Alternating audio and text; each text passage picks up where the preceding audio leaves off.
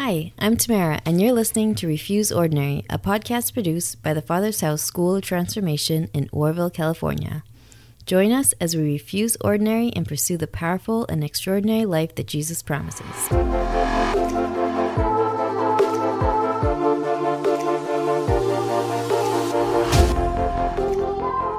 Welcome back to our last episode of Refuse Ordinary podcast. My name is Tamara, and with me today I have Derek Devine, the current director of the School of Transformation. And today we're going to be talking about vision. So a little bit about God's calling and also just dreaming and following another person's vision.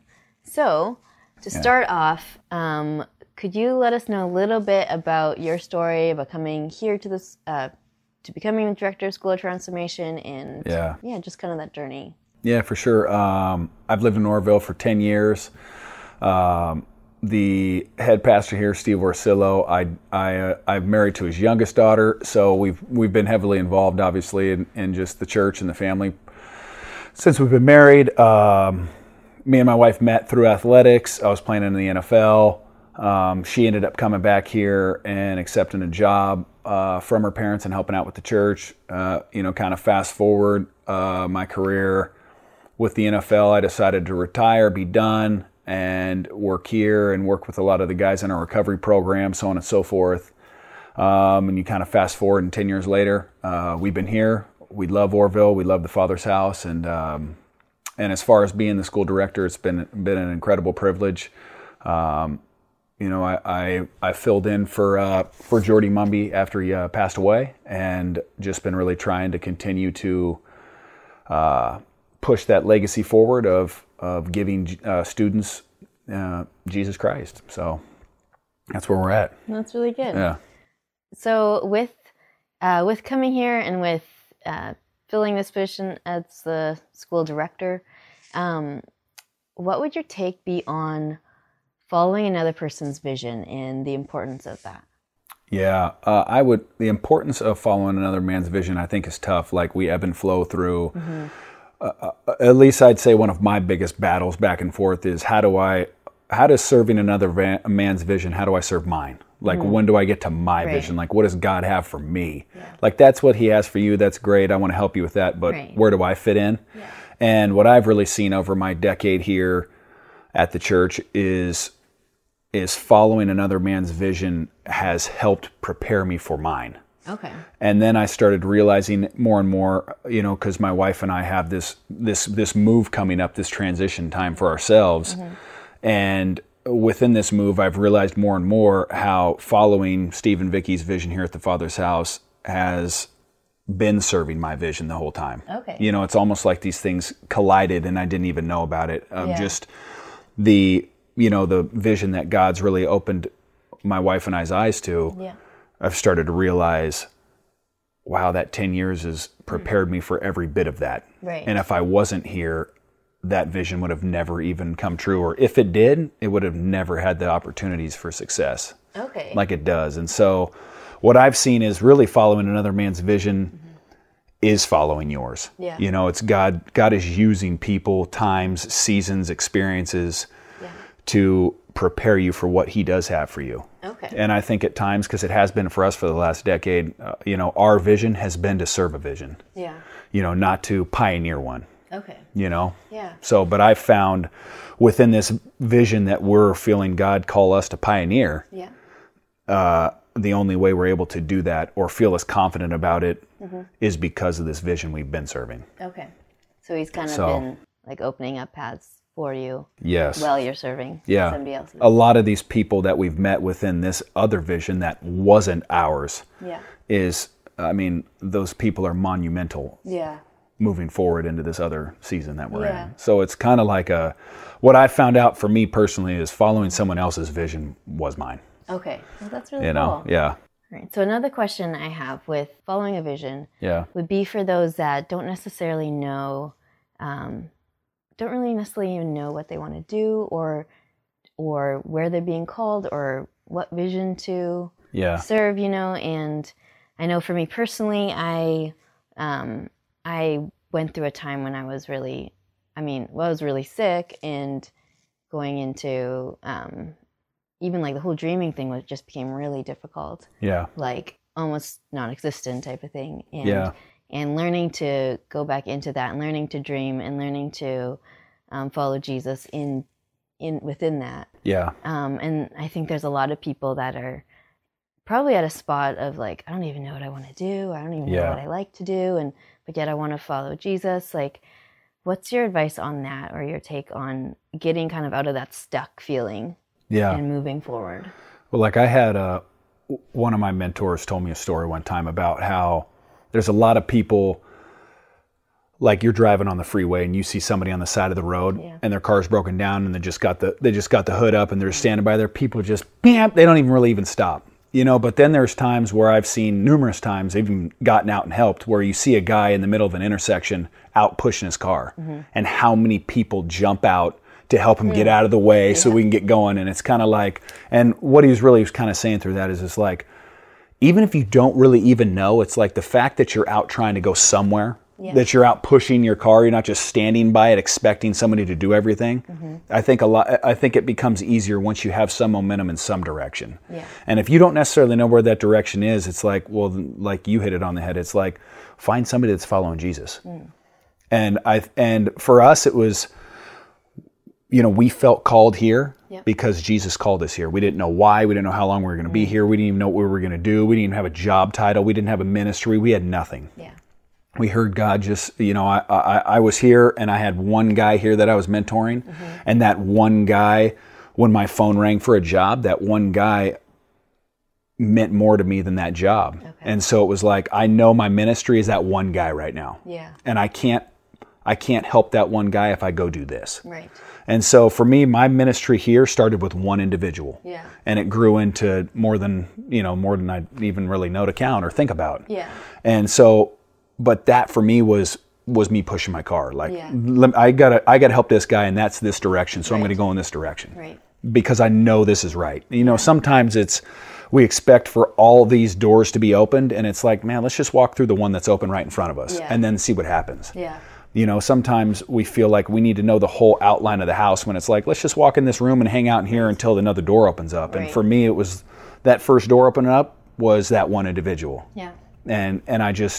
And I said, you know what? I'm going to impact this one guy. I know that's what Jesus is telling me. And until that moves on to something else, I'm just going to impact this one guy. And I think that when you're pursuing Jesus, I know when you pursue God, more stuff opens. He's faithful when you're faithful. And so I would just say, get out and push the car at least. Don't stand by it and expect God to just come down and audibly speak some incredible vision to you. I just don't think that's realistic. So that's what I've learned and tried to implement in my life. That's really good. I relate to that a little bit because sometimes it feels like it has to be like this big old thing that's going to come up. When it's actually like those little steps that he's telling you to take.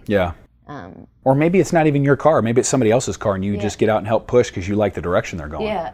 And you never know what would come off of that. It's just, if you don't have something, join somebody's. Right. Yeah. Right. That's really good. Another thing I was thinking about, a little bit of a different direction, but sometimes there's like, I know for me growing up in the church, I had this idea that like, after high school, I'll, it's like the little bit of ministry and then I'll go do my career. Like that type of thing, like that whole balance of being a missionary and having a career or whatever like that. So what's your take on that? Like, let me be a Christian for this amount of time, and then I gotta get. Or like, I kind of have to pick and choose. Like, I can be a missionary or have a job like that. Well, that's what it was like for me. Like, I didn't grow up in a Christian. We never went to church, so it's like the household I grew up in was, you play sports, you go to college, you get a job, and it was like, for me, my sports career took off, and so it was kind of like, but there was always like a. But what are you going to do after? That doesn't last forever type thing. And it's like it kept lasting longer than what people would tell me. And it's kind of like we need to find a way where your job is your ministry. Like, your life is your ministry. So, maybe it is time for you to get a job, but that is just marketplace ministry. Maybe it's not four walls church ministry. And so, I believe, and I think Jesus is very adamant about this, is just like, there's going to be people in different sectors of the world and different jobs and different callings. I get all that, but he's called us to make disciples, to follow him, to live our lives for him. And so how can we do that within what we're feeling called to, within our talent basis or whatever it is? I think you can do that in any environment. It's just, what are you, there's some people that are just great with tech. There's some people that are great in restaurants, or, there's, constructions, or salons, or whatever you dig, whatever you enjoy. For me, I love working out. I love fitness. So it's like, okay, well, how do I implement that into the gym? Right. You know what I mean? It's like, well, I started a workout group with guys in our recovery program. It's like, how do I make this ministry? And so I just feel we need to be making our job. How do I make this job ministry? Right. Yeah, that's so good. Yeah. So to end, would you have any parting words of advice on any of the things that we've talked about? Yeah, as far as vision's concerned, I would say, I think we can find more motivation in following someone else's vision when we start trying to find out what ours is, because then you start being able to connect dots of what following this vision is doing, or helping, or preparing you for the vision you feel God's placed on your life. For me, my wife and I went after a vision here of the pastors of this church because we felt God calling us to do that. And going into this new season, we've realized now more than ever that this 10 years of following what wasn't our vision has completely prepared us for what God is calling us into. And so I've really believe in our lives that it's been following someone else's vision has been God following our own. And so, I would just encourage you guys to really see your vision also as whatever and wherever He has you. If your calling right now is to follow someone else's vision, then that is your vision. It's not just, I'm doing this for a period of time and then I'm going to go finally get to do my thing. That's just never, that doesn't work out too well. That will provide you with failed opportunities to truly help this person's vision. So I would say, adopt their vision as your own, because that's where God has you right now. So that has to be your vision. And then with what you feel Him pulling you towards, the dreams, the goals, the desires that you feel He's placed on your heart, well, good. Find how those connect. Find out what that season is preparing you for down the road, and how it's helping what God's placing on your heart is what I would say. That's really good. Yeah.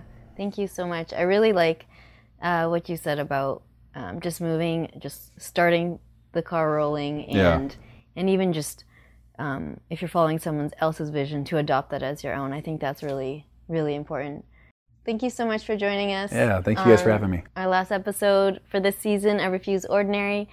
Stay tuned for the next season coming up in the coming year.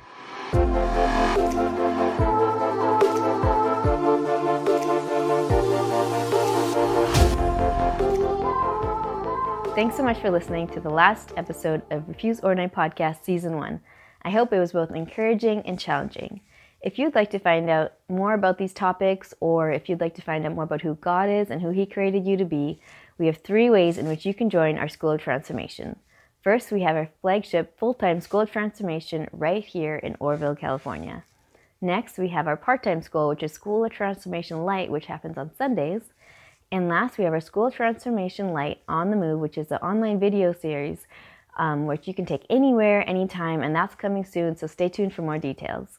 If you'd like any more information on any of these ways you can take School of Transformation, go to transformationschool.org.